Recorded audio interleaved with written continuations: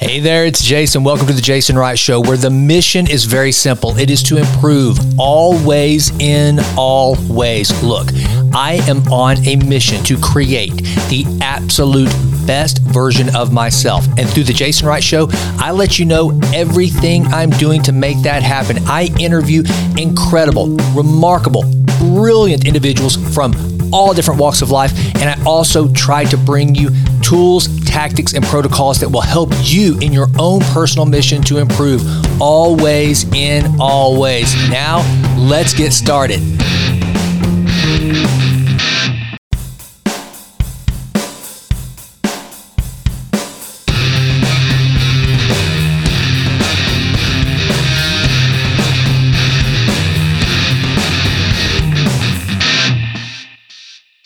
All right, Alan Questel. Very nice to have you on the Jason Wright Show, sir. Thanks for being here. Thanks, Jason. It's a pleasure to be here, and thanks for having me. Absolutely. All right, so the core of our conversation is going to lead to the practice of intentional acts of kindness and love yourself more, your latest book. And like yourself more. Like yourself. I want to love, but you're the author. And we can talk about why I chose like, because it's very important. Good. Actually. Very good. And so just so the listener knows, we just went through about 8 minutes of Alan helping me with the pronunciation of his last name and Feldenkrais, which is a practice he is an expert in. And then I go and I botch the title of his awesome new book. So we're off to a great start, Alan, but I know that it's going to be a great conversation nonetheless. If we can't make mistakes, what's the point? Come on. It's, we're all human. So, it's funny. That happened is on my walk this morning, I'll often, post these little, videos that just kind of like, hey, this is what I've screwed up. This is what I did. And one of my favorite quotes is if you take yourself too seriously, no one else will take you seriously at all. And the little message I gave was about being able to laugh at yourself. And when I learned to laugh at myself, admit my faults, accept my faults, man, it just makes life so much lighter and more fun, right? Absolutely. Not only to laugh at ourselves, but even to share a conversation like that, to say, I make mistakes, I screw up, it's like that happens. And I think people appreciate someone who's showing themselves as being more human than trying to hide their authority or their professionalism and stuff like that. So, maybe we'll make a few more mistakes now. That's good. Yeah. I'm the most human of humans that you'll ever meet. I assure you, my friend. Before we get into the book, so I know it's crazy. Whenever I was doing research, that is whenever on you for this conversation, that's when I first learned of Feldenkrais, which is weird because, man, I told you, I am a health and wellness nut. This podcast has a great deal of its content relating to health, wellness, longevity, health span versus lifespan, emotional wellness, all of this. And so I'm familiar with obviously yoga, Tai Chi, Pilates, breath work, all of these different things. And so I got to tell you, I'm really excited to learn something new today about Feldenkrais, and that's your wheelhouse. You actually studied under Feldenkrais, if I'm not mistaken. So give this audience a little bit of an explanation of what it's and how you're acting. You were an actor before Feldenkrais, right? Yeah. How that journey led you there. Okay, so I was an actor, and I hurt my back doing sit-ups the wrong way, and I got better. And then a month later, I was wallpapering my acting teacher's bathroom, which is how I made a living. And I hurt my back. And he said, go see this Feldenkrais guy. And this is back in 1979. And I had read one of his books and it was interesting, but the movement lessons in it made no sense to me. I went to a chiropractor and he popped me and then I had worse pain. So I went to this Feldenkrais practitioner and he was barely touching me. And I'm from New York. I was living in New York then. And I was in my New York pace like this. And he was moving like this. And he was barely touching me, and it was expensive, and I thought, oh, this is a waste of time and money. And I stood up afterwards, and I had no pain. And I thought, what? I said to him, what'd you do? And he said, I was helping your body do what it's doing. And I thought, oh, it's a secret. And it puzzled me. And 3 days later, I was driving my car differently. I wasn't getting angry. The pain was gone. I went back 2 more times with the idea that maybe I could figure it out. And he touched me in the same way, but in different places, different qualities. And I was so touched, literally touched by it, that I thought, wow, maybe I could do this part-time and pursue acting. And then I embarked on a 4-year training program to study with Dr. Feldenkrais. And at the end of that, I graduated, and within a year and a half, I had a waiting list. So acting fell to the wayside, although I work a lot with actors and acting programs and schools and stuff. And so what I do with them, now we'll get to the meat of it, the Feldenkrais method. So it's a movement technique that's based on learning. And that's different than something that's based on trying to fix or cure or change something. And some of the basic tenets in it are that we're looking to evoke a more skeletal use of ourselves. And the function of the skeleton in movement is to bear weight and transmit force. And we underuse that and overuse our musculature. So it's a very quiet deconstruction of our muscular habits so that we can be more skeletal. And we also don't teach the right way to move. We teach a choice of ways. So depending on the context you're in and who you're with, you might choose to act one way, move another way. Now, the populations I work with varies from people with all kinds of neurological challenges to people with all kinds of pain, to professional athletes, dancers, actors, people who just want to change or grow better at something and change something in their self-image. And there are two modalities. There's one's called functional integration, which is a hands-on technique, working with people fully clothed. And I can guide people more to their blind spots about things about how they move or how they hold themselves that they don't understand, and then provide a greater sense of connection through them skeletally. So the basis of it is connection. So what I do with a kid with cerebral palsy or a professional dancer or someone who has back pain, it's really the same idea.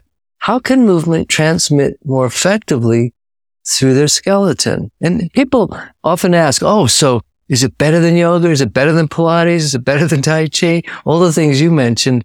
And no, I can't say it's better. But what I can say is if you do Feldenkrais, your yoga will get better. Your Tai Chi will get better.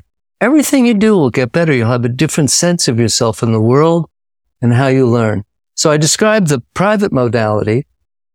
The other one is for groups, and it's taught, it's verbal movement sequences that I guide people through, and it affects changes in breathing, posture, range of motion, reduction of pain, changes in self-image.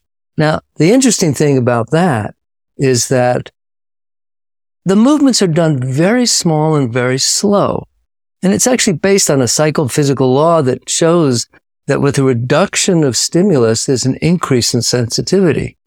So it's kind of like the physical application of less is more, where you can feel more. And over the years, I've started suggesting to people that they move in a way that they like the way it feels.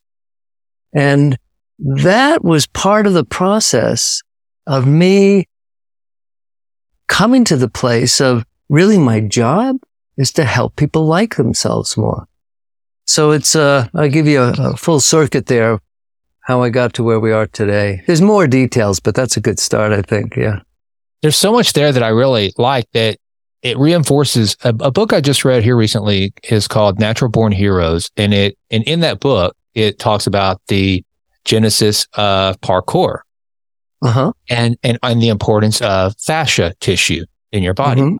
One of the things that stuck out to me in reading that about parkour in particular was what you just said. It's moving in the way your body wants to move. And, of course, if anybody's ever watched, I guess it was Casino Royale, the James Bond movie, that's where all of a sudden parkour became famous in all the YouTube videos. And then fan of The Office, but I love The Office. And then they had an episode that has a homage to parkour. But a lot of the reason why these people can jump off these really high elevations and not break legs and ankles is because they do. They flow in the movement that their body is going in the way they like. And one of the in this book, it's about a real life event that happened during World War II. And one of these warriors in Crete, on the Greek island of Crete, tells one of these guys, if you don't like the way that feels, don't do it. If it feels better to move this way, do it. And then another thing, Alan, that you said that I think that really hits home with me, and this goes with what I'm learning about cellular biology, just your body in general, in an effort to experience longevity and health span, is the learning. What you said there is so important. Learning your body, learning why it does what it does. Right. To me, that's kind of key, right? Yeah. Yeah. It's fundamental. And what it does is it provokes a different relationship between the practitioner and the client, or with just someone working with themselves. Because look, the idea of accomplishing something is great, worthwhile. We all get satisfied from that. But it's a question of how we do it. If we approach it with this effortful kind of zeal, we end up hurting ourselves. And you know what you said? It's like, how do we do this thing so that it feels well to us, that we like the way it feels? And learning shifts everything. Now, a lot of people don't like learning. I was told once on one of my websites that the minute someone sees the word learning, they flip to another page. Now, I don't know if that's really true or still true or not, but I don't care, because that's the kind of field that I'm working in, like that. And that means though, but then it brings up other questions like, how do we learn? Right? So like, if someone is doing a strong movement and they don't like the way it feels, what can they do to change it? And most of the time, we don't have a lot of information. Like, I like to ski. And a few years ago, I decided, I'm going to get a skiing lesson. And this ski teacher, she was great. And you know what she did? She told me what it looked like, what I was supposed to do, but she didn't have any information to tell me how could I make it look different or do something in a different way. And it's that how that's the concrete thing that makes our lives more worthwhile, because we get to practice something. So whether it's like, we haven't mentioned my book yet, but in my book, there's actually a chapter on liking ourselves more, right? And the way that we do it is by moving in a way that we like the way it feels. So like in a Feldenkrais class, that's emphasized a lot. But you're in a class for an hour, a week, 2 hours, whatever. If you can get up, and when we finish this conversation, and both of us get up and we go to get a cup of tea or coffee, and it takes the moment of being aware of it, of just going, I'm going to move there in a way that I like the way it feels. And that's different than going into the next room, already thinking about what I got to do next, and seeing something out there and going, I got to fix the sprinklers on the garden. That's just distracting. If I'm really moving in a way that I like the way it feels, it kind of grows in me and it becomes more and more of a habit. And I think probably one of the best examples of that for me is, so I train people to be Feldenkrais practitioners. It's a 4-year course. And in one of my courses in Australia, we went through the 4 years with this idea of liking yourself more. And then at the graduation, when they each came up and I'd hand them their certificate, I can't tell you how many people would hug me and whisper in my ear, I like myself more. And I thought, that makes the whole thing worthwhile for me. If I can bring a little more peace to people. Yeah. I think that's beautiful. And I think also when you, like, one of the things that, again, you're teaching me something I probably never considered. Now I have recently become very aware of being in tune with my body, just to understand, like you said, just as much as small as it is, just getting out of bed in the morning. Don't jump out of bed. Don't make it dramatic. Right. Just ease, and basically, like you said, just, I even explained this in a video I did for one of my courses I teach, that treat yourself the way you would waking up your 4-year-old to get up. Yeah. You wouldn't go in and shaking them and jerk them. No, treat yourself the same way. And I love what you're telling me as a way to practice loving kindness to yourself is to understand what makes you feel good physically. We always hear the talk about the emotional component to this, whether it's through self-affirmations or incantations. But I really think this is a pretty genius way, and I'm glad that you've taught me this. I want to look more into this, because I'll tell you, one of the things I do, just because it feels good, I don't practice yoga as much as I once did, but I will just lay in the middle of the living room floor and start doing a happy baby, because it feels good. It's a nice little stretch, but it's not too much. And it's just, relaxes me. And that's something that I do it for no other reason other than it feels good. So here's something that might be of interest to you. So first of all, I have many recordings of Feldenkrais lessons, and afterwards I'll give you some information. I'm happy to gift you a bunch of them. Okay, so you can learn about it and practice it.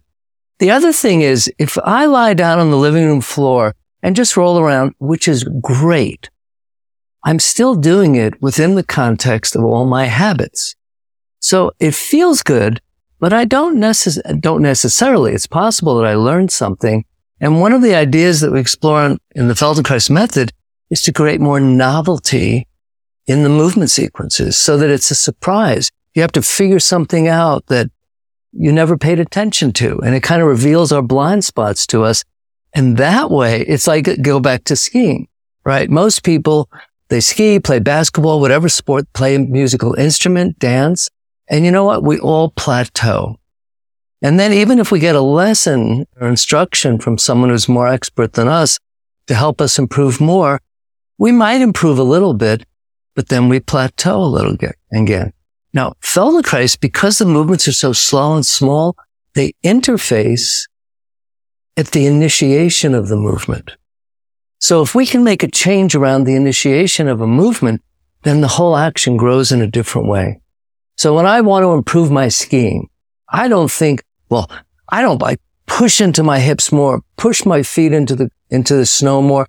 I have to think, where do I bend? Where don't I bend? So that action, let's say, of side bending, so I can look at my habit if I see myself on the video and just do that, right? But then, what happens if I lift that side of my pelvis? Did you see? I just went dramatically further. So, but how do we think of those things? Because for most of us, our attention only goes to what we know. So, and look, that's the whole thing about being more creative, being happier with ourselves, feeling that I can become my own authority instead of always having to go to someone else to learn something from. So we can teach ourselves better that way too. I love that concept. And it's one of the things I like most about being a content creator is just bring out the novelty. And also one of the things that you said, it reminds me of kind of Bruce Lee's methodology as an entertainer as well as a martial artist. You know, he got a lot of flack because he would do things out of the ordinary that were kind of, and martial arts, very disciplined. You do not defer from what has been taught. I mean, and there's it's ancient tradition. So I understand that. But Bruce Lee, he really bucked that trend. And, he always said that his punches started at his toes. And that's right. He knew his body. And that's why he could do things with his body that no one else could. For a lot of the reasons, I think what you're saying right now is he knew from a very internal level what his body liked and how he could make his body flow and harness energy. So if I, a question was asked to Dr. Feldenkrais once, can you describe the method in one sentence? And he thought for a while and he said, know thyself. Know thyself. And that's a context that I bring to everywhere I teach. Like, this is a really interesting way to get to know yourself because it's unlike anything else I've ever experienced. You spoke before about like how we look at ourselves emotionally to try to figure ourselves out, which is great. And Feldenkrais had a very interesting idea of self-image, which is that it's comprised of our thinking, our feeling in an emotional sense, our sensing, and our movement, our actions. And a change in any one of those aspects is the potential to change the other aspects. If I change how I feel, it can change how I move. If I change how I think, it can change how I feel. But how do you change how you feel? We can, but it's a lengthy process. How do you change how you think?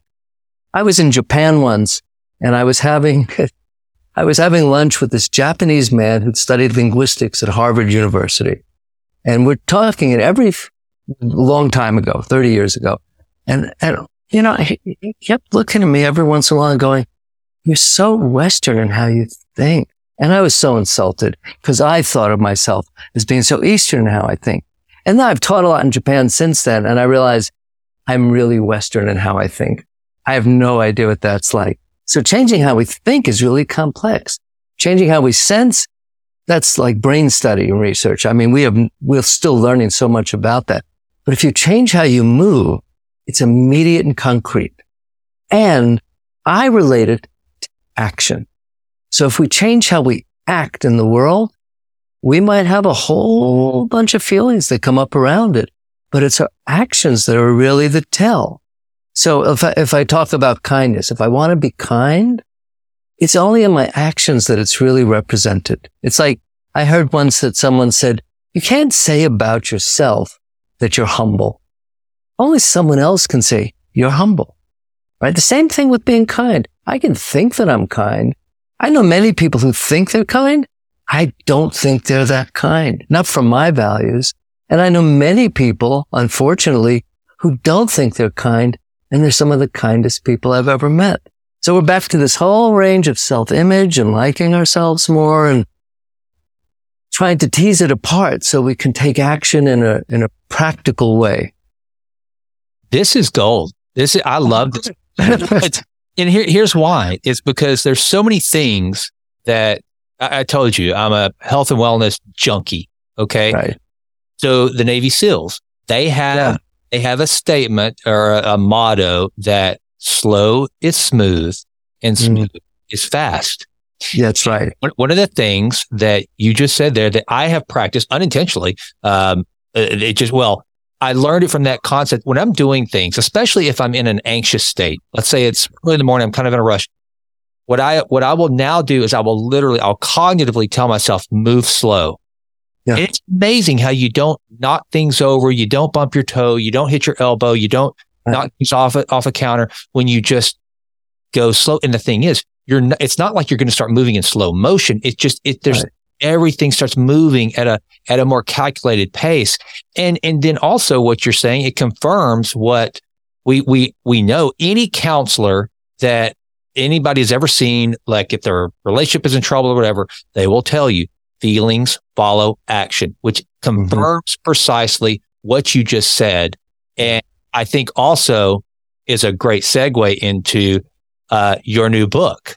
Okay, great. So kind of tell me how you married this concept with the ideas in the book. Okay. So the first thing was I told you the story about asking people to move in a way that they like the way it feels. And to me, that's an intrapersonal process, something I do with myself that's of value to anyone. I actually, whenever I teach, I often ask people, well, before I go into this, is there anyone here who doesn't want to like themselves more? And people they smile like you just smiled, right? They kind of think, and I've never heard anyone say no. Once in Norway, a woman said, I already like myself. I said, that's great, but would you like to like yourself more? And she was like, okay. I'm like, well, that was a little weird, right? So this idea of liking ourselves more is intrapersonal. And then I thought, how do I make it interpersonal? And actually, before I had that thought, I had a few experiences where I did a kind of spontaneous kind act. And I noticed in the next moments, I felt good about myself. I was like, that's how I want to feel in the world. And it's not to say I'm just going to do a bunch of kind acts to build up my own self-image. It's that how can I be a better person in the world? And that relates to other people. And that's where the idea of being kind came into my mind. And, you know, it's interesting. It was when I started writing the book, I was moving along at a pretty good pace until I got to the part about being kind to ourselves. And I stopped writing for 5 years. Really? And I was like, I need to learn about this. So many of us are so good at being kind to others, but not good at being kind to ourselves. And after about 5 years, I went, I'm ready to write about this again, to put forth some of my ideas from my own experience and understanding, which I'm still learning about. You know, it's like none of this is a finite process, whether it's kindness or liking myself more. And actually, maybe I shouldn't say this, but the bad news is the more I like myself and the kinder that I get, that the next hurdle to be kinder or like myself more is even a bigger step. And then I feel, oh, wow, will I ever get there? You know, that's really a challenge. And there was one other thing that really influenced the writing of the book and the idea of kindness was about my father. who I was never really close to. We didn't have a bad relationship, but it's kind of a neutral, not very connected relationship. And late in his life, he ran out of money. And fortunately, my brother and I could help him. And then he got dementia and we had to put him in a home, and he was in Florida. And the summer was coming and my stepmother was going back to New York for the summer. And I thought, he's going to be all alone. There's no one to visit him. I don't know where I got the idea, but I just thought, I'm going to start calling him every day. I was living in California then. He was in Florida. Time difference worked really well. And I'd call him for 5 minutes, maybe 3 minutes, 5 minutes at most usually. And he knew who I was. Sometimes he talked gibberish, but I did that. And I can't tell you how often I did not want to make the call. It was like, he won't remember. I don't need to do that. And I did it. And I always felt better afterwards. And I did that for 3 years. And after 3 years of doing that, after he passed, in the morning, I'd wake up and he's gone. I can't call him. And I have people in my life now, some very old and not that well, and some young, who I'd go out of my way to speak with them about once a month. And so often they say, no one calls. I'm so happy to hear from you. It's always great. And then they feel bad that they don't call me. And I go, no, that's not what it's about. So those things, kind of the Feldenkrais method and the intra and interpersonal process of liking ourselves more and doing kind acts, is what really motivated me to write the book. So I just had a friend of mine, it's been about a little over a year ago, that passed away unexpectedly, very short. I mean, he was only, I guess he was close to he was in his 40s, I suppose. Mm-hmm. And I remember I had not talked to him in quite a while. Our daughters grew up together, and he used to just randomly text me, "What's up?" We would never speak. I had not spoken to him or seen him in probably 5-6 years before he passed away. And then we go to I go to the service, and it's just packed. Right. And the pastor, he asked, "How many of you received just a random text out of the blue from Chris?" His name was Chris Pate. Yeah. The whole room stood up. Mm-hmm. How many of you did Chris invite you to go fishing randomly? So many people stood up. Huh. This man lived the kind of life that we're talking about. There was no reason, no ulterior motive.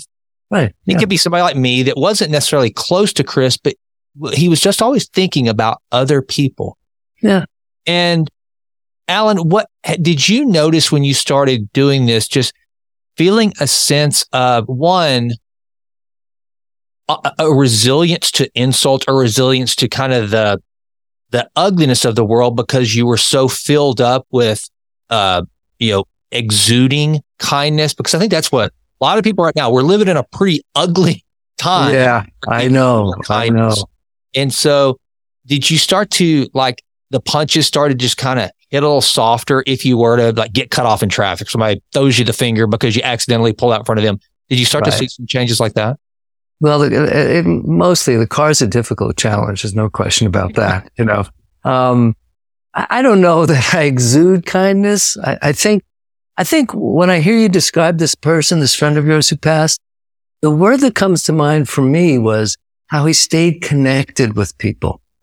And to me, that connection, that idea of connection, whether it's just with myself in a better way or with others, that's at the foundation of it, right? And it may show up like your friend, who sounds like a remarkable human being, to do something like that, to think of that, right? And so, but it's as if, so the quick answer to your question is yes. I think I'm better at responding without reacting. Okay. But then I find that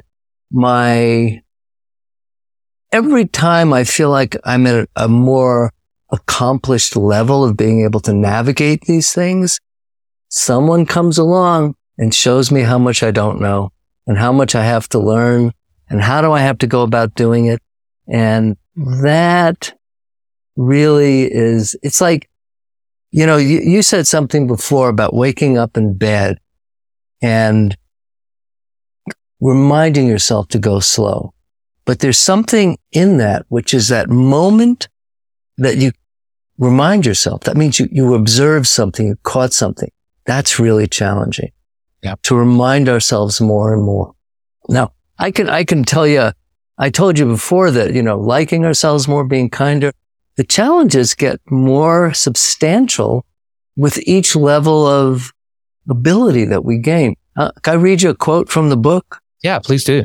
It's not my quote. It's a quote from Ram Dass, but it speaks to what I'll talk about. So he says, when you go out into the woods and you look at trees, you see all these different trees, and some of them are bent. You sort of understand that it didn't get enough light, and so it turned that way. And you don't get all emotional about it. You just allow it. The minute you get near humans, you lose all that. And you're constantly saying, you are to this, or I'm to this. The judgment mind comes in. And so I practice turning people into trees, which means appreciating them just the way they are. Now, what I love about, that quote, when I found it, I went, oh, that's brilliant. There's no question about it. All the things that I write about in my book, I can say I'm pretty good at doing them, whether it's about listening or the levels of generosity or tough love with people. But when I read this, I went, oh, this is my next level of challenge. So I could be sitting in an airport and I'm just looking at someone and I'm making up a story about them, sometimes negative, sometimes positive. And now if I can catch that moment, I used to try to think of this quote and it was bloody too long. So now if I see someone and if I catch myself doing that, I just go tree, and it's like all the noise I created just dissolves. And now I'm kind of looking at another human being, not who I think they are and who they should be, or I should be, all that noise like that. And so in terms of like exuding kindness, well, I'm good at paying attention. I'm getting better at it. But after reading you this quote, that's how far I have to go, because I still do that. And I don't think that maybe I used to think that all these changes we want to make in ourselves, that we get to a level where, okay, I'm done with that. I've eliminated that. And I discovered it's not realistic. What I can do is spend less time ruminating like that. And then, so if I catch it sooner, I'm not wasting as much of my own time doing that. And maybe then I'm exuding something more, so maybe I think it works more that way. So I want to talk, because I've been in that exact same, I guess, self-development aspect of life where I do the same thing, because I tend to look at people based on a lot of different factors, and I will write a screenplay of their life within and I've tried to catch myself, because one of the things, mentioning your father, I've had challenges with my dad. And one time a counselor told me, you've got to understand, every way he reacts is only because of the world in which he's lived. It's his filters. Right. We know this from all sorts of psychology, that everyone has their own filters and their own experiences that have dictated the way they act, they behave, the things they get offended about, the things that they accept. Right. So I've tried to be better at understanding that. And I think and this is where I want you to kind of elaborate on, is that where the intentionality comes in? Because that's when I saw that word in the title of your book, my wife, who is my hero, I adore her. She makes me an infinitely better man. And one of her favorite words is intentional. Be intentional. And she's told me with my father, she said, look, it doesn't matter how he reacts. Right. Just be intentional with reaching out to him, doing exactly, Alan, what you just said, calling him, text. It doesn't even matter if he responds, calls back or anything. You be intentional with your time and your attention, because it is, in that case, that is more about you, not the other. They're the beneficiary of you trying to improve who you are as a person. Am I getting that right? Absolutely, 100%. Now, but the idea of intention, and you actually described it in what you just said, but I want to emphasize it, that I know many people, and I have done it in the past, that I've had good intentions, but I didn't act on it. Right. And so that's why it's practice intentional acts of kindness. Because without the practice part, it doesn't add up to much. There's a lot of good thoughts. It's really nice. You have nice conversations about what you're going to do. But the fact is, and it needs to be, we need to practice things in a way that they're possible for us. Because often we have this intention of this grand scheme. It's too big. We want to practice something little, small. It's like, you talk about your friend who passed. One of my best friend just passed. He was a neuroscientist, and I have a story about him in my book, and in it, we're in New York where we both lived, and we went into the bank, and he was in front of me making a deposit, and all of a sudden I heard him say to the teller, "How's your day going?" And I kind of looked up in New York that we didn't do that, maybe in the South more, I don't know, but I was like, what? And he started this little conversation with this woman. She was a little taken aback, but then you could see when he left, when I got there, she was already in a better mood. And, I thought, so I came up with this idea of intentional chit chat, right? The idea of just asking someone, how are you today? I do it on the phone all the time. The airline representative says, before they say, what can I do for you? And I say, well, how's your day going? And they're always taken aback. And I think it's a script. They always say, thanks for asking. How's your day going? But that's fine, but still I have the intention to do it. And it doesn't need to be a long conversation. What it does need to be is not, how's your day going? It needs to be, you really need to pay attention. I need to pay attention to the person that said, how you doing today? How's your day going? And I love that moment of them just, wait, but we're back to this idea of an intentional act that we can put into practice. And that's a simple one, right? We do that all the time anyway. And sometimes I'm not in a good mood, or something has happened, or I'm thinking about something, and someone comes up to me, a waiter or something, and, instead of just, I want this, I say, how's your day going? And I don't say it with the enthusiasm of it's like, how's your day going? I know mine's not going that well, but I don't need to tell them that, Right. And so it takes these little acts of kindness that are about connection. And that's what I think grows and builds in us. Well, and when I think of that, because I do the same thing when I'm on a call with either a telemarketer I have to call, which one of my worst nightmares is having to fix something with my cell phone or whatever, having to call one of those folks. And it's kind of like, like Shakespeare said, all the world's a stage. It's kind of breaking the fourth wall. Because that's right. So much of life is in those moments are just improvisations. Like, okay, so here's your script. You're the person at T-Mobile. I'm the customer. Okay, you ready? All right, go. And and when you can break the fourth wall and disrupt and do some improvisation, it gets a lot more fun. And what's really cool about those moments for me is one, and I listened to a video of yours a while back. You probably relate to this. You said something about how your humor can kind of get you in trouble. Yeah. I love humor, and I don't take life so seriously that I'm ever going to completely shun humor, because if you know where it's well placed, and if you can get someone to kind of get a slight chuckle on the other end, either a cashier or just someone that you're interacting with, just all of a sudden, okay, stop, intermission. Okay, so we're not acting anymore. What can I help you with? It just changes the entire temperature of the engagement. So I think that is.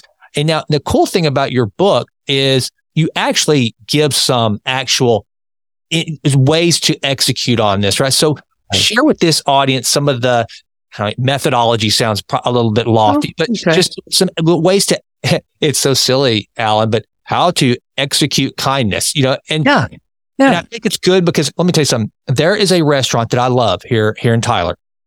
It's amazing. And if you start to see this a lot here lately, because so much of our society is unkind, it's not unusual to go to a restaurant and say, be kind and have fun, be kind. But a lot of places, and a lot of these days, a lot of people, depending on where you are, to be kind means agree with everything I say. Don't ever challenge me. That's their version of being kind. Right. What I love about your book is it's true, specific kindness that, by the way, it fits for everyone. It doesn't matter if you believe, but no, it's the action of being intentionally kind. So with that rambling lead up, talk about some of the actual practical action items from the book. So one of the things was what I just talked about, intentional chit chat. And, when you were describing your thing on a helpline with your phone or something like that, one of the things I've added to that, it's not in the book, but you remind me of it, which is if we're on hold for a long time and we're both waiting, and I say, so where are you? And just that, you get into a whole conversation. So now in terms of being kind to people, and all of the things that I write about have to be taken as approximations. That you may not be able to fully do some of these things at first, but with practice, you get more comfortable with it. You get better at it. I'd say a big one is how we listen to other people, but how we listen without responding before they're done. So that we really just kind of, and it kind of like, even when I say that just now, when I think of that, I did this. I kind of pulled myself back a little bit, right? Just to be able to take this in, as opposed to being here, like just ready to say what I want to say, when you're done. And was I really hearing the person?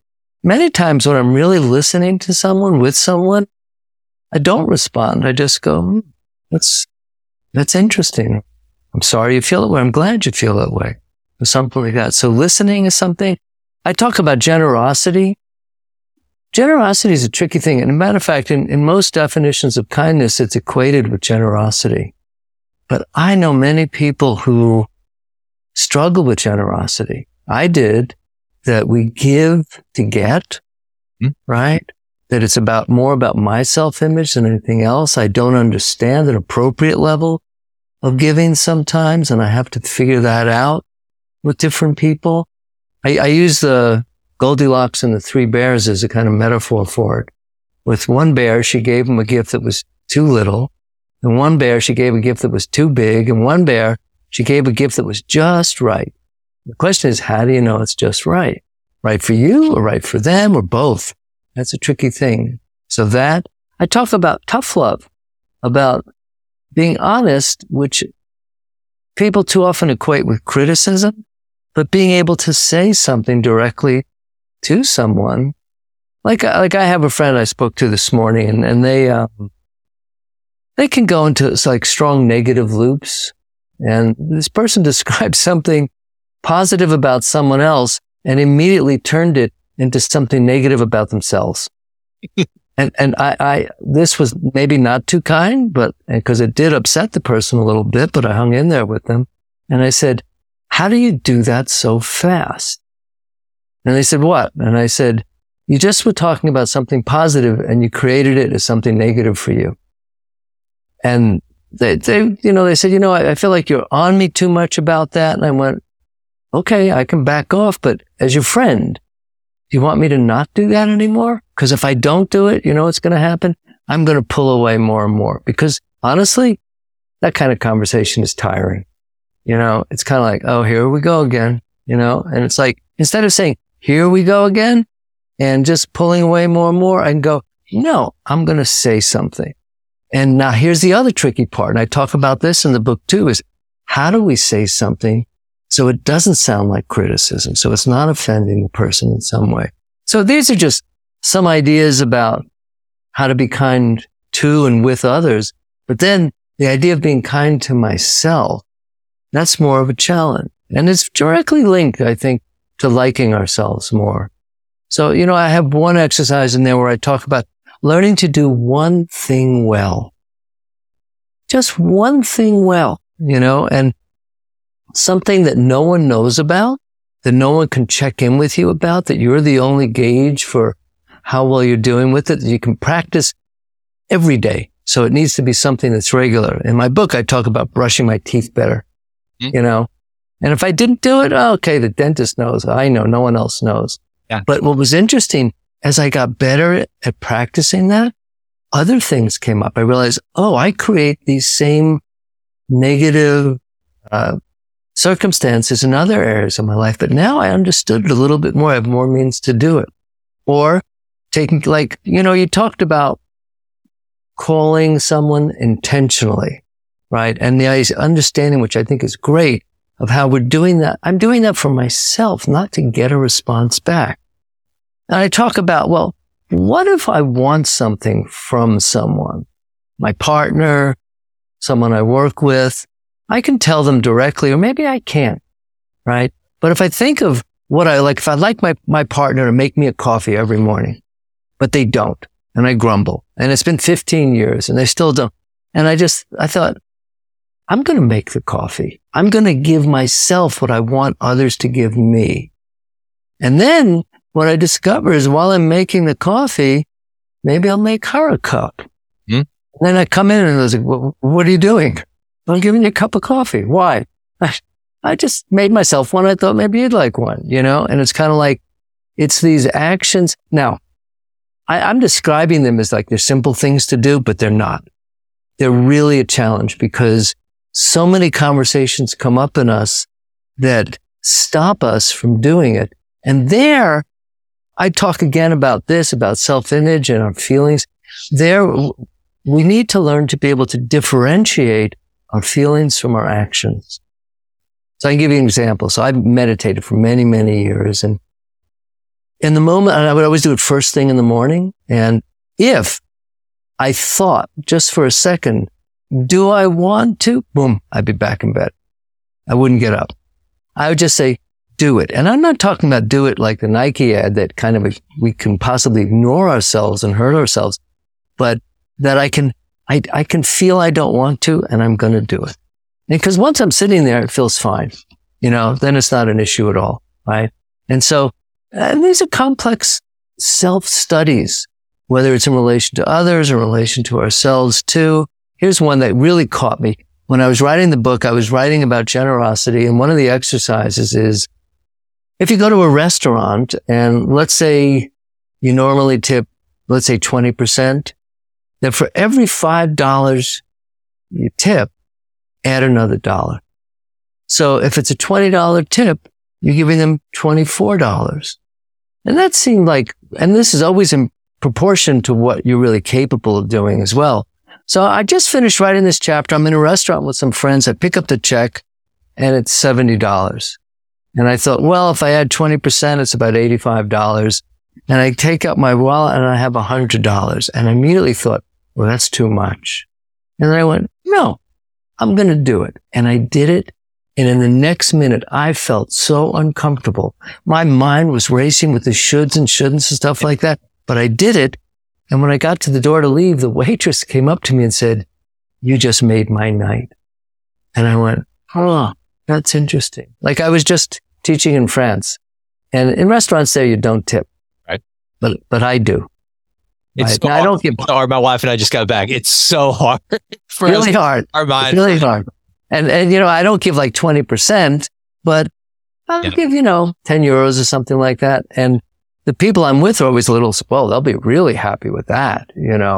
So the little things like that are concrete, that we can practice, that are reasonable to practice too, that it's not something that you're going to be great and kind and try to, just try to pump someone up without supporting it with some abilities to do that.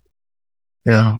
One of the things that you said that I think is just a genius practice, and I talk about it all the time. I call it, go build a birdhouse that no one's ever going to see. Because you will know whether the birdhouse sucks or whether it's a good birdhouse. You won't have someone giving you false, like, oh, sure, well done, even though it's well. And so it's like content creation. Like I write books for the love of it to improve me. Or this podcast or anything I create. There's so many things I create and I write that no one will ever see. Yeah. Just so that, because it feels good to create and it's literally to make me better. Right. I love this idea of the tip. because I have started to get better about just going, I'm going to do this because like you, how cool is that feedback to know that it was a few bucks extra in the grand scheme of things, but had such a disproportionate impact on this other human being. Yeah. And then when you start to learn to do these things that you purposely make sure no one else notices or knows, it's just a thing you're doing internally, it makes such a difference. Another thing though that you said, just kind of a sidebar. I tell you what, man, the people that when they're talking to you and that whenever when you're telling them something, they're just sitting there using that as a prompt for what they're going to say next. Alan, I've got a certain relative that can make, you could be talking about the price of beans in China, and somehow, some way, if they had never had a bean, never been to China, they would figure out a way to tie your story. Heck, you could tell them a story about how you went to China to buy beans and you owned a bean plantation. Pretty interesting story. And they would somehow figure out a way to try to one up you with a 45-minute story about them. And it's like, and it makes story you just can't even. Oh, so here's something that I think is important in something like that, because we all know people like that, right? We all do. They demand a certain kind of attention and have a certain need. And my experience and my fantasy about others is that person doing that with someone else, the person they do it with, is doing this. Internally, at least. They're pulling away. Now, if you think about it, let me tell you a story because it's in the book. Okay. So I'm on a plane. I'm on the aisle seat, and across the aisle, there's 2 seats and 2 women there. One's Asian. The other one was a little special. And she was like talking and looking out the window and saying, oh, I could see my luggage. It's amazing. I've never been on a plane before. And the Asian woman's reading, and she says, oh, can you see your luggage? I can see my luggage. You want to look? And she said, no. And she says, are you Japanese? I've never met a Japanese woman before. And the woman said, I'm Korean. And she's trying to bury her head in the book. And she's talking, and I'm thinking, oh my God, 8 hours of that. Oh my God, poor thing. Turn around again, and the Asian woman is gone, but the other woman's there, and she catches my eyes, and I just kept going. And I kind of ignored her, which is her experience of the world largely. A little while later, I look back again, and the Korean woman's there. And I go, I have to ask, what's going on? And she said, well, I complained to the flight attendant, so they put me in business class. But then this woman wanted her turn in business class. And I'm thinking, oh, the poor person in business class now. Right. And so then I turn around again, and the woman's back, the special one, and she catches my eyes again. And I felt myself do this, and I caught it. I just went, and we started talking. We talked for 5 minutes. Yeah. When I said, I'm going to go back to my book now. Is that okay? She went, yeah. And I realized her world exists of people pulling away. And now people then say, but now they're going to want to be a friend and stuff like that. I've never had that. Even people in my home community, I've never had that happen.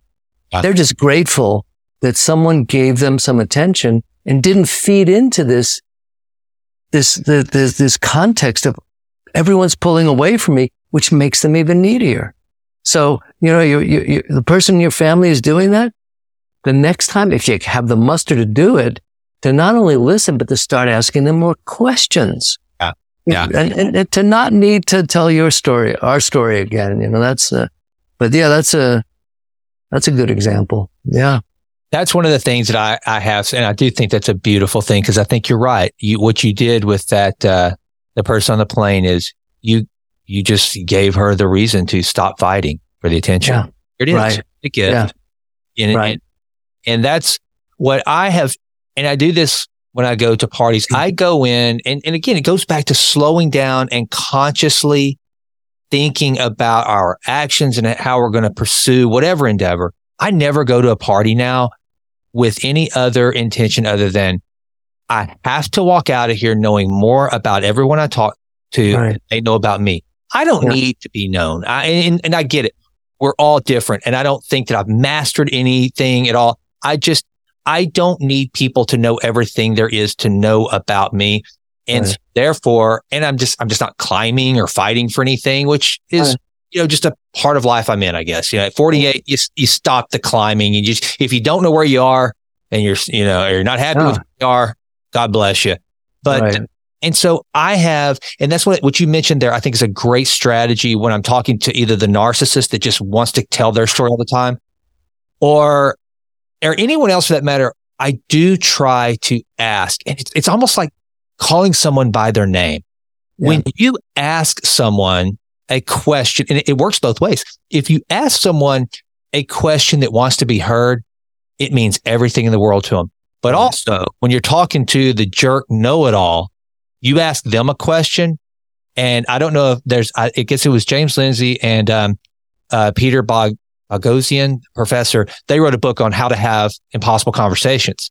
Mm-hmm. And one of the things that they said is when you're dealing with the dogmatic kind of person, if you will ask them a question to calm them, you go, I don't know much about that and I want to know more. Yeah. Then it kind of either one puts them in a position of defending their argument and you get to be kind of at a higher level in the conversation, or it just calms them to go, okay, I'm not on a job interview. Right. And there's little tactics like that, but it goes back to what you were saying. It's just processing and being intentional with with your intentions, Right. Yeah. I think that's very important. There's another body of work that I think feeds into that really well called nonviolent communication, developed by psychologist Marshall Rosenberg. And it's really about making very clear observations about what's going on and then identifying the feeling and the need and maybe making a request. So like sometimes when I teach, I can get challenged a lot. Like I'm teaching adults. I'm not teaching kids, and they can really challenge me. Right.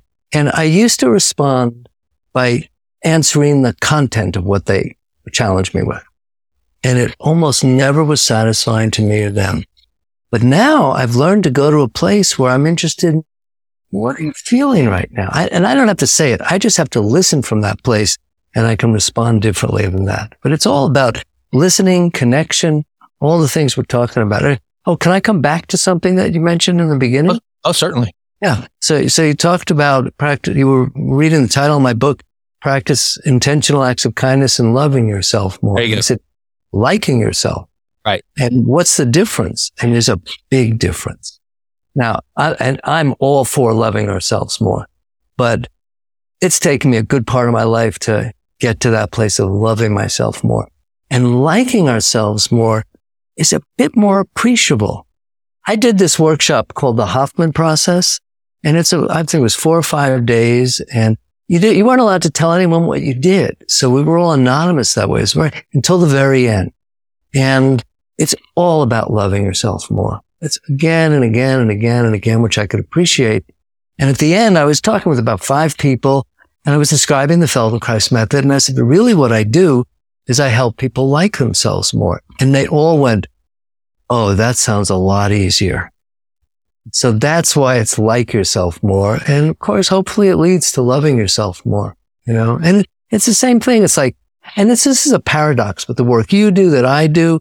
It's like, if I don't really need other people to see me, why'd I write a book? Well, I wrote the book so other people would benefit from it, right? And it's like, if it's not for the benefit of others, but then of course it's the real world. I have to be seen to, can I read you a letter? Oh, please. Sure.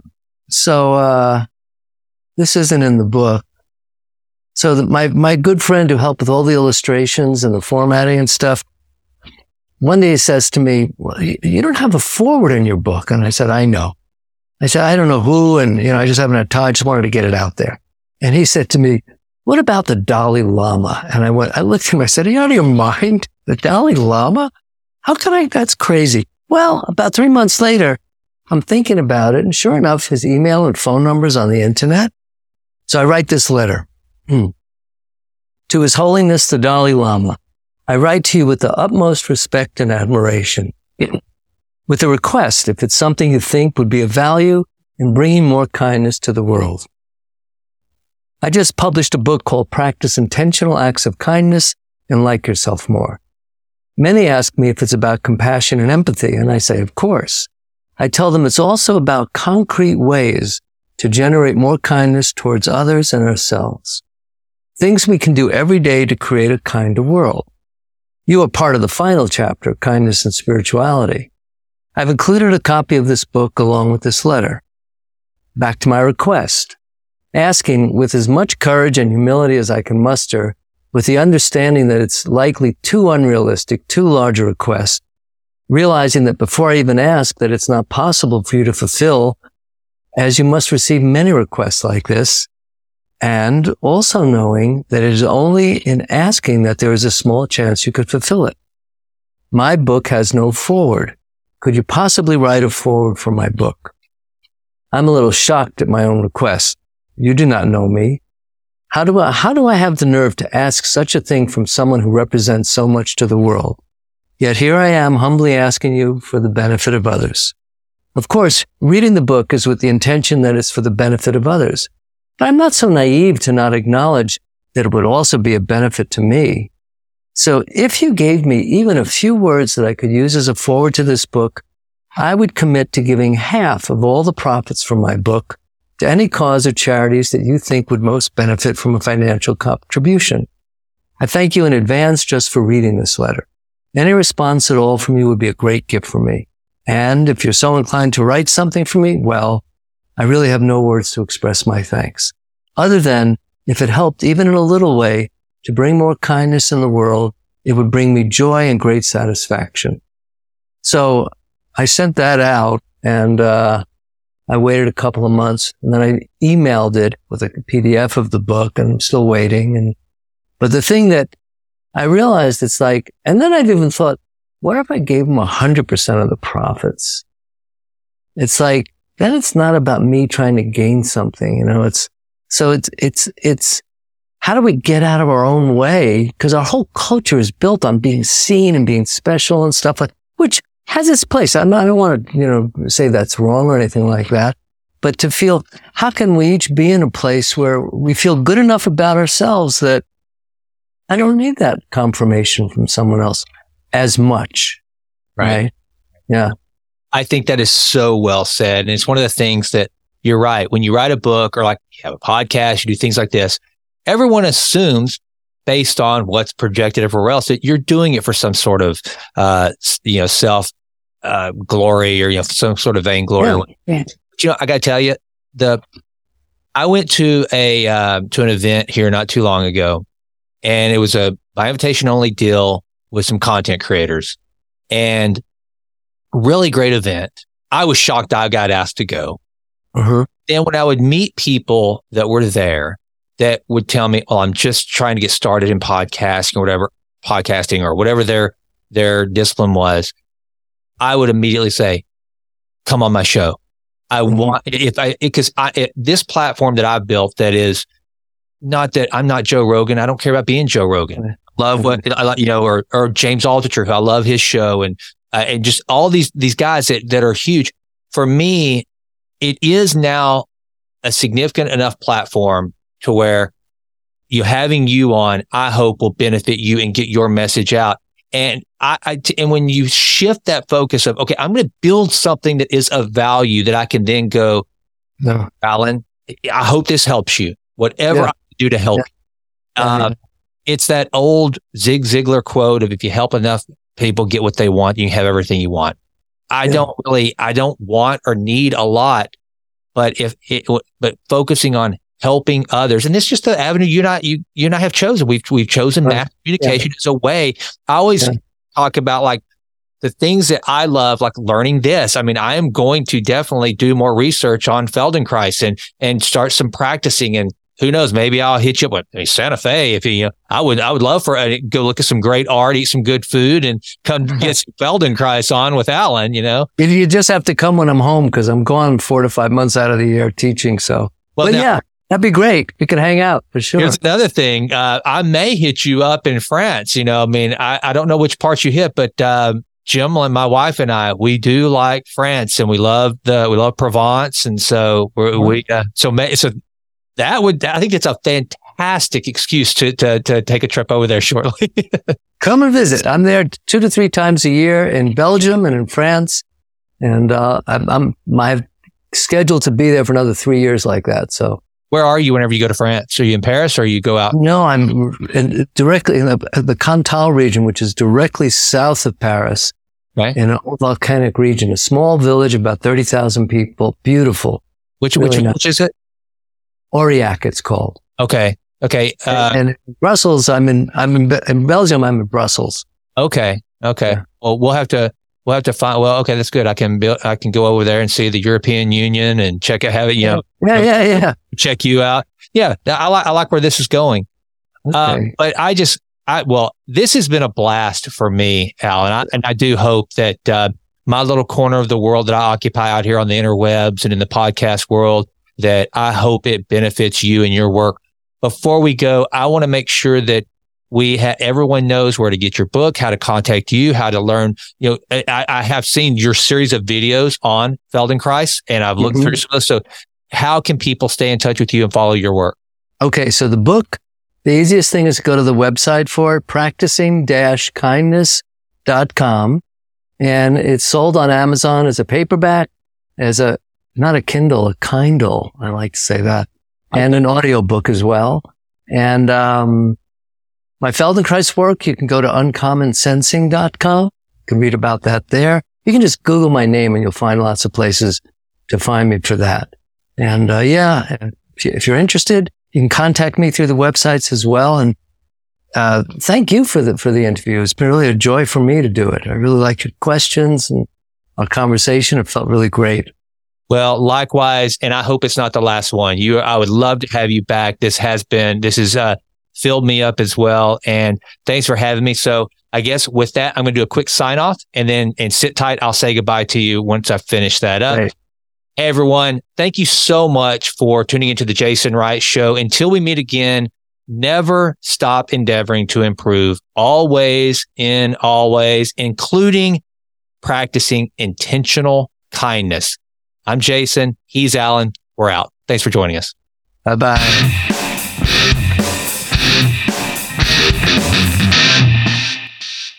Hey, thank you so much for listening to the show. It means more to me than you can possibly imagine. And if you enjoyed it, please consider going out to Apple and leaving us a 5-star rating. That would mean the world to me. Also, follow me on Insta at Jason Right Now.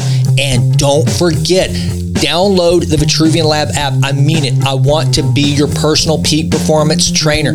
I want to help you improve always and always. Lastly, check out my newsletter, the Vitruvian Letter. You can subscribe at jasonrightnow.com. And until we meet again, please continue to endeavor to improve always in always. I'm out.